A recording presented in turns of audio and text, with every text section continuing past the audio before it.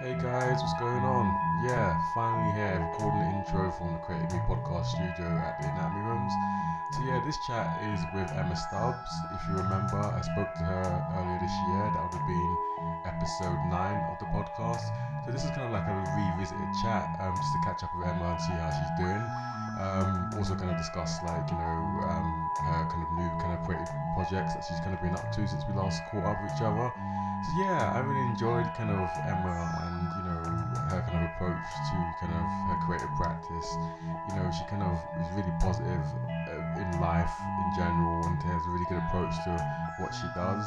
So I think it's going to be an interesting kind of next few weeks, months from like recording from the studio space at the Anatomy Room. So I'm really looking forward to seeing you guys' reaction to the chats that we have, and also some kind of familiar guests coming back on for a little ramble. So I hope you guys enjoy this episode, and I'll catch you at the end.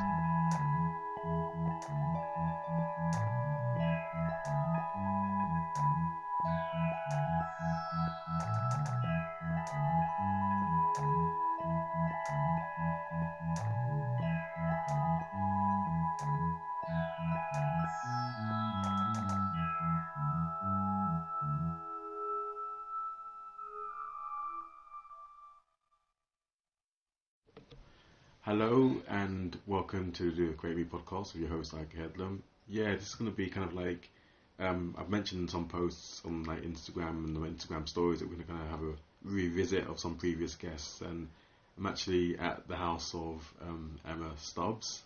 I can't remember your episode now. That's really embarrassing, isn't it? Early. Yeah, your episode was early. Definitely was early. It was in February, I think, that we had a chat.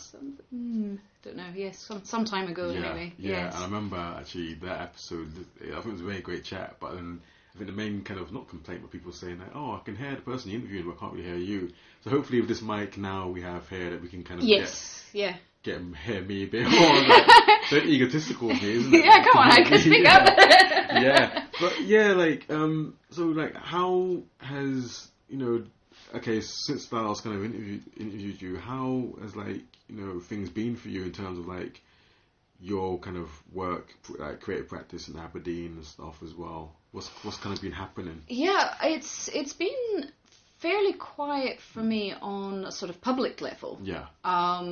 As you'll know from my social media, I'm not very good at keeping up with that either. So I realise that sometimes my people think, oh, there's big gaps here, but there is a lot going on in the background. I just tend not to share it.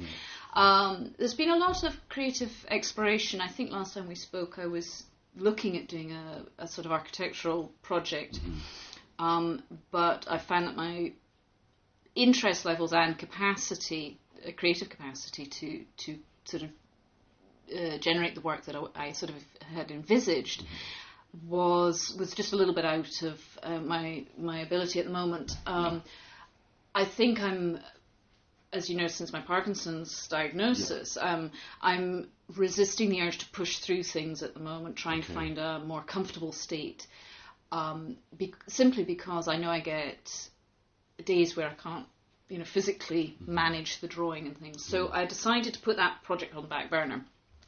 And what sort of came out of it, just playing around, doing lots of research around it, was I still wanted to express something about Aberdeen, the city itself.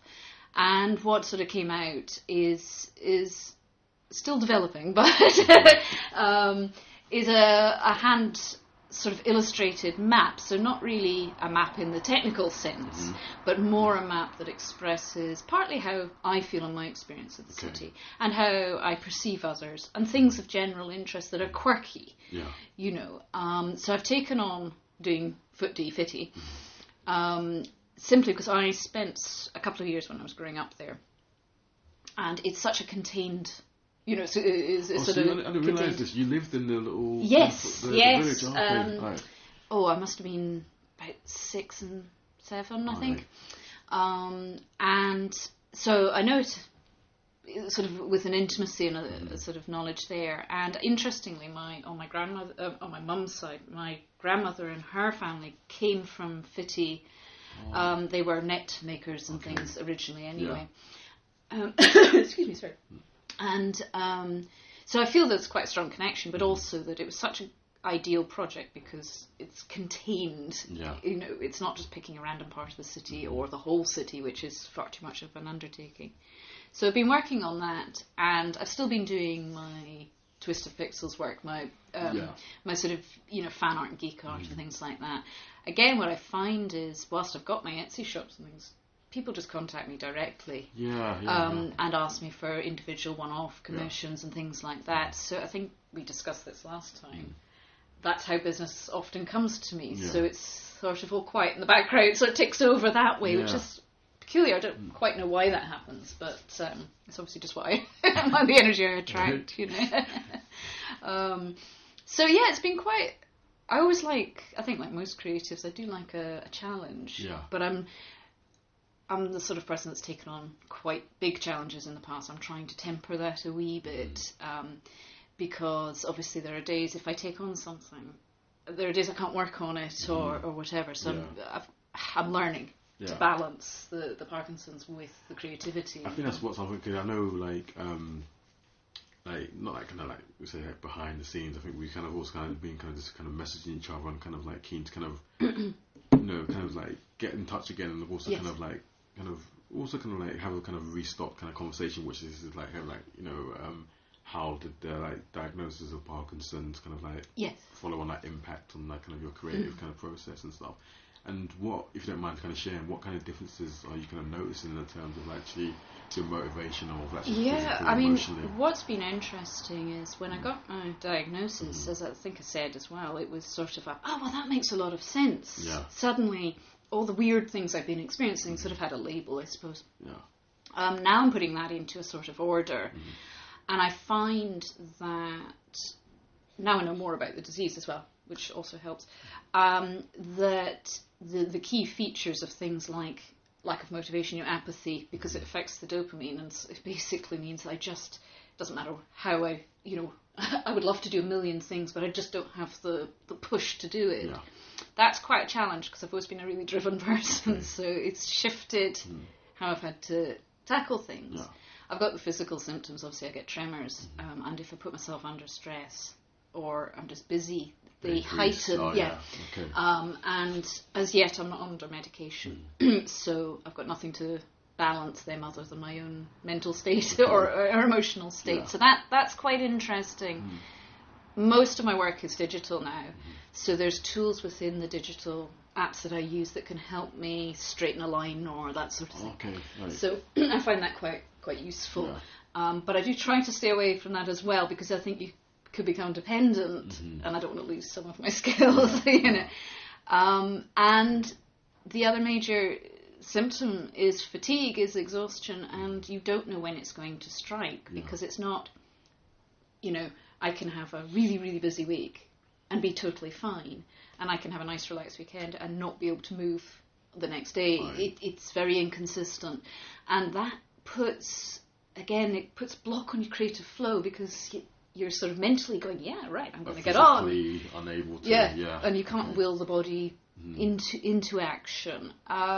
So it's really a process of not being impatient, which is really hard, and balancing, you know, learning to balance that. I'm very fortunate, because obviously I've got a lot of support to sort of help me with all that, you know. And it's quite interesting, as I've shared more, I find people's reactions are really interesting, and some people are quite fatalistic.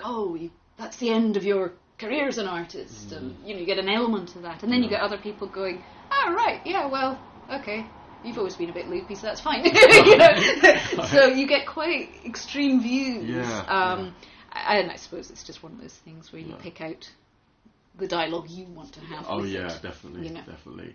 And you mentioned, you don't mind me asking about, you said like, you know, you're not on medication just now. Is that kind of like a conscious effort not to use the medication, or is it because it's a mixture of two things. I'm still in quite early stages, so they don't tend to encourage. Because the medication is only effective for a certain amount of time, so we don't want to sort of use up. And there is a large reluctance on my part, because the sort of interim medication before you get into the heavy duty stuff is full of sort of side effects that I would be concerned, actually interesting, that would affect my creativity. A lot of it's mood altering. Yeah. And I've found before, if I've taken anything that sort of pacifies, like strong painkillers, and you sort of lose your sharpness. And I really struggle with that as an individual. So I'm reluctant. Also, I do feel, and this is maybe just my take on it, but I don't mind if people notice that I'm not got great balance, or sometimes I do sort of totter around almost as if I'm drunk or whatever. That's quite a common feature with Parkinson's, and I do sometimes I get a little bit stuck in place for a few moments, but I don't mind what people say. So you know what I mean. I'm not worried about that, and because I don't work in a conventional workplace, I don't have colleagues or clients who would be what's going on here, or so I don't have the self-conscious element, if you like. Okay.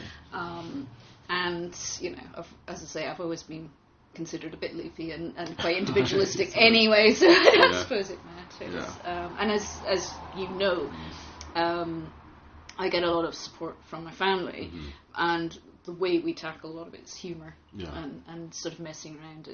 I think it's easier for the kids. I think anything, in the sense of like loss or change, I think this is a way me and my partner kind of deal with that as humour. Yes. Probably a bit more of a dark sense of humour about things. But I think like you kind of mentioned that, thinking is one of that. I guess that's kind of one of the key things that kind of pulls you kind of through that. I think some people who are probably a bit different might be kind of maybe a bit stuck in that kind of. It's also interesting when you hear sort of anecdotally with Parkinson's. One of the key things that comes up is a sense of isolation, but it's a disease that on the whole affects older people, and they're often in that isolated state or heading into that state anyway. I think there's perhaps the advantage of having it younger, where I'm more out in the world anyway. It's not to say that there aren't black days, obviously. And as I say, for me, the apathy aspect is quite challenging, because it's difficult then not to turn inward and start blaming yourself with sort of getting angry and sort of saying, well, come on, get a grip of yourself. But of course, it's with the best will in the world, it's just not there anymore. So there's discipline, but that's everything, really. I know, because I know, also in an interview, that's probably still in the kind of throes of kind of winter, and I think for you a lot of things have kind of changed as well. You got engaged. Yes. Well. There's that. Thank you. There's that as well. It's been a nice distraction. I mean, there's a lot of things that have shifted in my, sort of in my personal life, and I think. The theme that came up last time was I've always moved a lot. I've always had quite a transient life. And I suppose, interestingly, a disease that sort of fixes you in place, it's almost as if I've got an element of that. And stability has suddenly come to the fore. It's quite good. We also got the dog as well. Yeah, got a dog, but that was to detract from the questions about when we got married, because we haven't got a date. So everybody was going, when are you going to get a date? Oh, look, we got a dog. And everybody went, oh, cute. And nobody's asked since. Because again, we're not terribly conventional, and doing the big wedding thing is not the way we would. Do you kind of cringe at the thought of all eyes on you? Yeah. It's one of the reasons I suppose I'm not that dominant on social media and things like that.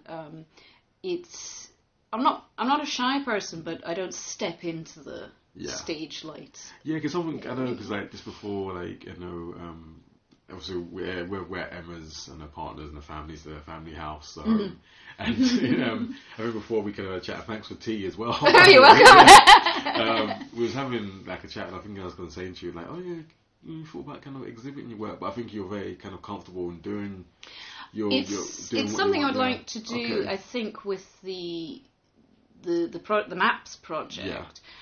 Because I think they would lend themselves extremely well. Everything else is sort of. I suppose I hadn't really thought about it, or don't feel particularly necessary. I think, as we discussed previously, in years past, I've done a lot of exhibiting. It never makes me very comfortable. There is something that makes me a little uncomfortable. But exposure is important and getting it out there. So I'm sort of in that, let's see what the map project produces and then go from there. Yeah. I also think there's an audience directly here, whereas some of my other work is more global. Excuse me. But I think the maps and things equating to Aberdeen and the Shire will be... I remember like the last time I spoke to you, I think you definitely have that innate kind of passion or feeling just to create, and you kind of start and then something comes of don't it. Stop. And yeah. I think I'm kind of noticing that a lot of like people who who are really creative in Aberdeen, and people who I've not even interviewed yet, but just had discussions with, they kind of just have this innate need to create, and some people want keep it personalised to themselves amongst a small group of friends and family. Some people put their work out there as well. So I think it's kind of interesting, from your kind of stance, like, oh no, I would willing to kind of put the whole map, put the map thing out there, but I think is really cool. And thank you. No, I really liked it. I remember I've been following that on Instagram as well. And there I've been quite good, and perhaps it's the more pinpointed focus there, and I've been better at sort of updating it, because I feel that there I can take someone along for the journey, whereas when I'm doing other work I think, well, oh, sorry, I just did it. You turn around and you produce something, you think, oh yeah, I should have done that progress thing. Yeah. And I'm not very good at breaking it down like that. Whereas the map, because I'm going through the journey, it's almost appropriate to take people along.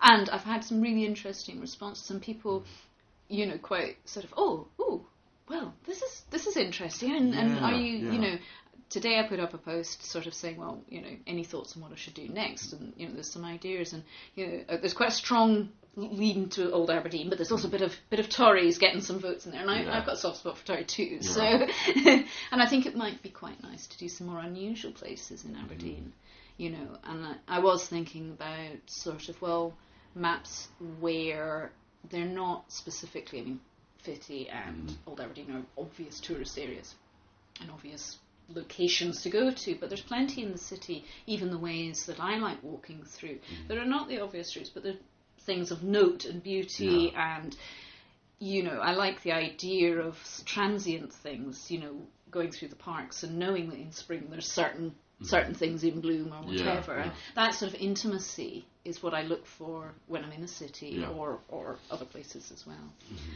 So we'll see where it goes. No, definitely interested to see kind of where that kind of goes and kind of like develops and stuff. And I think like after I kind of interviewed you, there was like the new art stuff, and then also there's always kind of been all these different kind of festivals, like there was the Spectra, and then there's like Look Again and stuff like that, and like I always kind of ask people, even I'm interviewing them for the first time, or just in conversations with people, just like, where do you think that's kind of going still in Aberdeen in terms of creativity? I think it's always kind of like, at the beginning of the year, I think it's kind of like, it's always kind of changing and developing, and something's always news kind of happening. And I know I remember the kind of comment that you made, and it was like referring to the oil and gas kind of thing.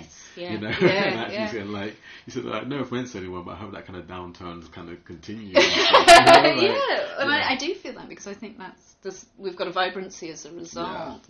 I wonder, and this is the cynic in me, and having seen things in Aberdeen before, I wonder how long it will last. I've heard that from people as well, saying whether it's this kind of like a kind of like a photographic moment of this kind of like, this is a new kind of fad and this is okay, and then something else will maybe replace that. I worry on one level. I look at all the beautiful street art. I mean, we've got some amazing pieces at the moment, and it's wonderful because I benefit daily from things, and I look and I think, when comes the moment when somebody says, oh, we need to clean all this up, and back goes the grey painted doors, and then I live in a little bit of sort of but then maybe that's the point. Maybe art in this sense is a transient moment, and maybe it won't. Maybe the people of Aberdeen will say, no, actually this is part of us now, we want this. Only time will tell, and art can always be recreated. I mean, I'm not precious about my work in terms of, I'm quite happily chuck it away or give it away, or I don't hold on to that sort of thing. There's always more. I know I can produce more. There's always more. So maybe we should look at public art, enjoy it while it's there, and see what happens. Create more. No, it's definitely kind of like interesting. I think like I know like the council put out a document like the 10-year creativity, the cultural strategy. Oh yes, yeah.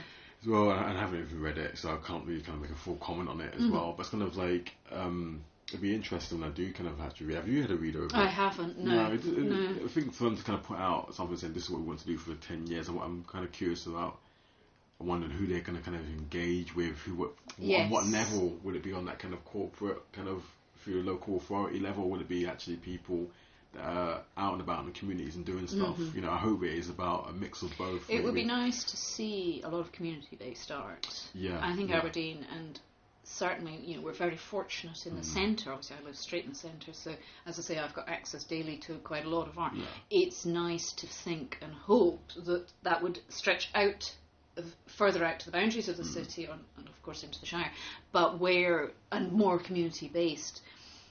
As I said to you before we came on, my daughter's school, you know, the schools all have murals, and I know that there's they're looking at Victoria Road, aren't they, to buy Victoria Road School to make it into an art collective, or there's some project. Yeah, there's a collective there, and it's interesting because you know, a lot of the primary schools are getting, you know, murals inside. A lot of artists are volunteering to do that. But I would love to see more of, you know, we've got the public park just along the road there, Monaccord Park, and there's opportunities there for some beautiful public art, you know, street art and things like that. But you're not quite seeing it filter into those areas yet. It's sort of, it's okay, you can do it on a disused door, or, you know, round the corner, you know, under a path or something, but we're not quite brave enough to. I know there's some big prominent pieces. We're very lucky with the market, the Aberdeen market. You know, I was amazed when when that went up, because I thought, wow, okay, that's commitment. Yeah, you see, it's definitely commitment. You see a way of that someone, whoever kind of makes the decision, the people kind of move forward and realise, you know, I remember it was like, I think it was like in 2013, and I was at work, and then I think I mentioned this before on previous podcasts, and everyone kind of laughed about, you know, Aberdeen putting in a bid for the City of Culture, you know, and then people was kind of like, really, you know, come on. I'm not smirking. Yeah, you're definitely not smirking. And I think, you know, probably give it a few more years, you know, the art gallery opening next year, and obviously you've got the new art stuff happening, and there's all these other kind of, there's a lot of actually like local collectives in Aberdeen as well, and there are people doing stuff that want to kind of. There's lovely spaces as well, you know, there's, as you know, Food Story and things, they've just opened it upstairs, I think, where they're showing people's art. There's a lot more of that, because there's a lot of independent cafes and businesses, which is absolutely fantastic. Again, Aberdeen's benefiting in that way for small entrepreneurial businesses to sort of, you know, start up and get support. Again, local people are very, very supportive of this sort of thing. They like to see their own people doing really well. Oh yeah, you know, and that's community. I think that's fantastic. And as I say, it's nice to see it trickle into the schools. It's nice to sort of get a sense that this is. I think more or less. I remember I kind of always kind of refer to this as well. So people are going to probably yawn to hear me say this again, but it's like I've always kind of, obviously because of the nature of my work as well, I've always kind of felt like the communities I work with are the ones that kind of almost seem to kind of get left out. I remember actually just in the summertime, me and a colleague was working with a couple of young kids, and we went to the Maritime Museum, and then we saw some of like the painted door stuff and some of the art stuff, and they were like, oh, we didn't think you could do this. This is illegal. It's like, oh no, and stuff. And you're thinking like, oh, okay, like, you know, the young people are very captivated by this kind of you know stuff, and it's happening in their city because they live, you know, when you're in your own area, you play on your bike in your own area. You don't think I'm going to go all the way into town on my bike and go and look at the stuff. But my kind of, you know, wish or hope is that, you know, those kind of communities where there's areas of deprivation or people are really kind of struggling on the breadline, they're engaged with this stuff, you know, so, and I think it's really important. I think it's important to these communities on multiple levels as well. It's inspirational, it's relief from some of the ugliness and the discomfort that these people have in their sort of aesthetic. Often, unfortunately, the buildings in these places are not nice and things, you know, and an opportunity, again, community-led, to put in place art and gardens and things like that, you know, all these sorts of projects, I think it's our duty to make a city whole. So the centres, all cities have this in Britain, where you've got often very beautiful centres, but the outlying areas are neglected. It is neglect, isn't it? It's lack of community, it's lack of care. I think as well, it's from that, sorry to interrupt you, I think it's like even from that, you know, where the local authority has influence, even in the city, and they can actually maintain those buildings out there in high rises as well. So you think, well, why are they kind of neglected? And many times if I'm kind of doing my work and you go into like a building block, you're thinking, oh, there's like rubbish in there or something like that. You're thinking like, well, yeah, if these places were kind of maintained, and I can't always call ownership of people that live there as well, but even the city centre, thinking, oh, okay, it's kind of like nicely maintained and and that. Yeah, I think there is a ghettoisation. Yeah. And I personally think that local authority, they at least need to lead by example. Oh yeah. And that's part of the problem. And well, as you say, you can't judge how people behave, but usually, especially if you look at the research and things, usually when you get community involved, these things are maintained, protected, and developed. And people are not. They want to live in nice places. Everybody absolutely. wants the best for their children, and this sort of thing, whatever mess they might be in, as you know from your work. And that's. People lose sight of that, and then there's this sort of blanket classification. Oh well, what do they know, or all that nonsense. It's all the judgment that comes around that, and I think it's really important. And perhaps art and other creative forms are one of the best ways to move that judgment away.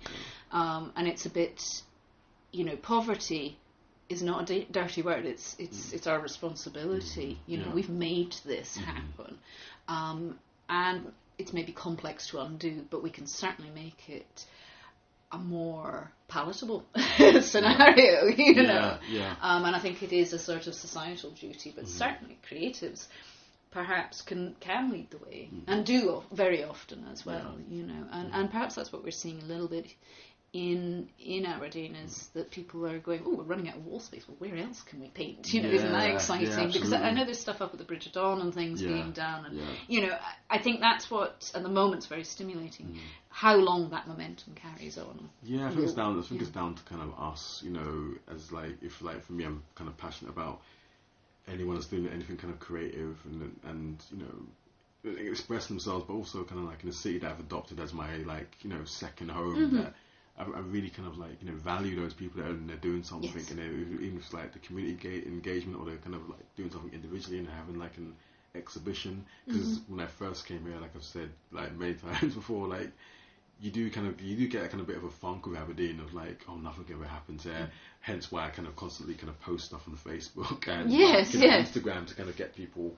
Like, remind people that there are things happening. And I think I did ask you. I don't know if I asked you on mic or off mic before we last had an interview. That like in like kind of your practice, have you thought about kind of doing like classes and stuff? It's something that does come up for me. A lot of people ask me, and as I say, my experience today with the school, even the school have asked me to come and work with the children and things like that. I obviously emit a certain vibe of teaching. What vibe is that? Do as you're told, or I don't know if I come across as very stern or a complete pushover, maybe a mixture.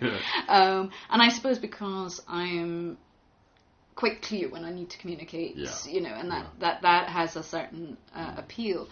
I have done elements of teaching. It turns out I'm not brilliant at it, mainly because I don't think in a particularly structured way, and when I think about, if people ask me in more detail about my process, I think, well, really, I do understand it instinctively, and on an intellectual level I can articulate, but when I actually think, well, this is the stages that I would go through, I find that quite challenging. And I can't escape that there's maybe a little bit of magic in the middle, in the blurry bit, that I'm not quite sure of how that comes together. So it is something, I would love to find a way to impart a lot of my, I suppose, enthusiasm for creativity and what sort of my general philosophy, but how to, I wouldn't teach directly a method, shall we say. I suspect probably where some of my as yet undeveloped skill would come in would be getting people to think in a creative sense, breaking down the mental blocks and the barriers around that, because I do think that it's interesting when you go, I do help out at the schools, so when I go in and the kids are drawing away and they go, oh, it's rubbish, I can't do it, and I think, sort of screw up there. and I get really frustrated on their behalf from the point of view, it's like, well, it's a skill. Yeah. Okay, so you're not going to be, I don't know why people think this with drawing or music or something like this, that they can instantly do it. It takes years. Yeah. You know, I've been painting for 25 years or so, you know, and I'm still not at perfection, if you like. It's a process, it takes time. And I think one of the disservices we do to children particularly is we let them believe that they should be able to do it well straight away. You know, you don't do that with football or, you know, whatever. So I think it's that, and that's when I do go in and speak to and it's primary schools that I mean. Yeah. When I do speak to the kids there, that's what I'm saying to them. I'm saying, well, you know, last year, could you have read this book? No. Right, well, come on then. So it's progress, a process. But realistically, possibly I should just stick with 8-year-olds. Maybe that's my, you know. A key demographic, maybe, you know, they don't question me as well. You know? Adults are a bit more, I think, like, you know, it's always kind of like, I always kind of think, like, you know, learning should be fun. I don't know. I think we kind of touched on this previously when we last kind of spoke about, you know, your kind of, like, early kind of stage of educational experiences and stuff. But I always kind of felt like learning should be fun. But also there's that pressure from the teachers who are teaching the young people. Like, you know, you've got these curriculums and stuff. And these targets you kind of have to meet. And it's kind of like, you know, I'm very kind of pleasantly surprised when I see a young person that actually enjoys school now. That sounds really pessimistic of me to say, but I'm really I would agree. It's interesting, like, both my children, despite Poppy, you know, who's 15, obviously she gives the talk of but she is bouncing every day. She comes in and out with school, largely because obviously she's about to sit her exams for fourth year. But one of the ways we've sort of tried to de-stress that process, because the school do put a lot of stress on them, things like, oh, it's got to be terribly serious, is encouraging her to pick subjects that really do it for her, keep her motivated. They might not be the most ideal array of subjects, but that's fine. Education itself can come at any time. But if you lose the enthusiasm, if you're sickened, you know, then you know, you put a block. And you've already put those blocks and barriers up to actually want to progress or process like anything else. And at the end of the day, you know, I do feel that with children, education is secondary. Emotional health is really, really important, particularly with, you know, the world that they're entering. My younger daughter, you know, she's 11, and she's far more politicised than we would have been at 11. You know, I wouldn't have been able to name, well, might have just managed a prime minister, but I wouldn't have known who the president of America was. And, you know, she knows a lot. Now, we don't expose to a huge amount of news, but we do talk about the world. And obviously it's discussed in schools. And, you know, don't mention Donald Trump to her because she just has a meltdown. Sort of, you know, I hate that man, he's really dreadful, and all this sort of thing. And I'm like, okay, right, here we go. But, you know, it's good to hear an 11-year-old form opinion on one level. However, I think there's the protective element, you know, and we can overexpose the children and things like that. So that's where I think emotional well-being leads to a more creative outlet as well, or what am I after? Result, I suppose. And they're both very creative in their own ways and are finding their own creativity, which is really interesting because I don't want them to be mini me's, you know. Art maybe wouldn't suit them, you know. And drama didn't particularly suit me. So, but they're both drawn to performing arts and that sort of thing. And it might not be practical education, but it makes them feel good. So every day they want to go to school. I encourage that. And help field, I think your job as a parent is to field some of the stress, you know. So they'll come home and there'll be something stressing them about, and there'll be pressure perhaps that the schools put on. Or sometimes you hear it fed back where the teachers are obviously under stress, and you hear the words come out of the kid and you think that's not your words, you know. And I think you have to work quite hard to diffuse that, you know. But, you know, my solution, and it might not be the right one, but it works for them, is to throw them into creative things. So I'm like, right, okay, come on, you know, go and draw, go and make music, go and do the cosplay makeup that Poppy didn't do, and, you know, and that sort of thing. Because it's a de-stressing process, if nothing else. Definitely. And it's keeping balance. Balance is a big leitmotif of mine at the moment. Maybe because mine's going. That's kind of cool. Oh yeah. Yeah. So like, I never kind of asked you. I don't think no one's kind of messaging each other when your episode came out. But what was the kind of feedback in general about your episode? Yeah, it was interesting. Right? Again, I keep generally friends and work sort of in separate camps. Yeah. But I did share it with the thing, and people were like, "Wow, I didn't know you led such an interesting life." So it turns out I'm more secretive or not secretive, but more private with my friends. So they were quite sort of surprised, and also I don't think people had realised that it's sort of my whole, the creative thing is the whole, as opposed to just... This is not a hobby. Yes. And I would imagine most creatives come up against that, and when you say, "Oh, I'm an artist," or some people are like, "Oh, that's really interesting." So what's your real job? Or what's your other job, or that type of thing. So, but on the whole, very, very nice, and I certainly made some, connections from sort of the people that you've been interviewing and things like that, and I get nice comments and some nice messages and things from people, and I do find the community that's sort of built round the creativity at Aberdeen at this moment, particularly with things like the street art and this desire to lift judgment and say, great, you're producing something. It doesn't matter whether you like it or agree with it or whatever, you're just, good for you, you're doing something. This is the key thing. Somebody came by like the studio the other day and just kind of talking, I was thinking like, I have so much kind of respect for someone that put in their kind of vulnerability out there, they're expressing themselves in every kind of like ways. And I'm never going to be there to be like, not everything's going to appeal to me, be my cup of tea. But it's just like, actually, no, good on you. Yeah. Like, and I think that's what a kind of community kind of is about and stuff. Exactly. And, Well, I like, your podcast, and there's a few other things I like. There's lots of people following, food people, and there's a guy I see out to Harvest Ways making, chili sauces, which I thought, singularity. Yes, and there's all sorts of. It's a wonderful, because we are a relatively small community and a small area. It's quite nice to see that. It doesn't matter which area you're in, people are going, oh, brilliant, that's a fantastic thing.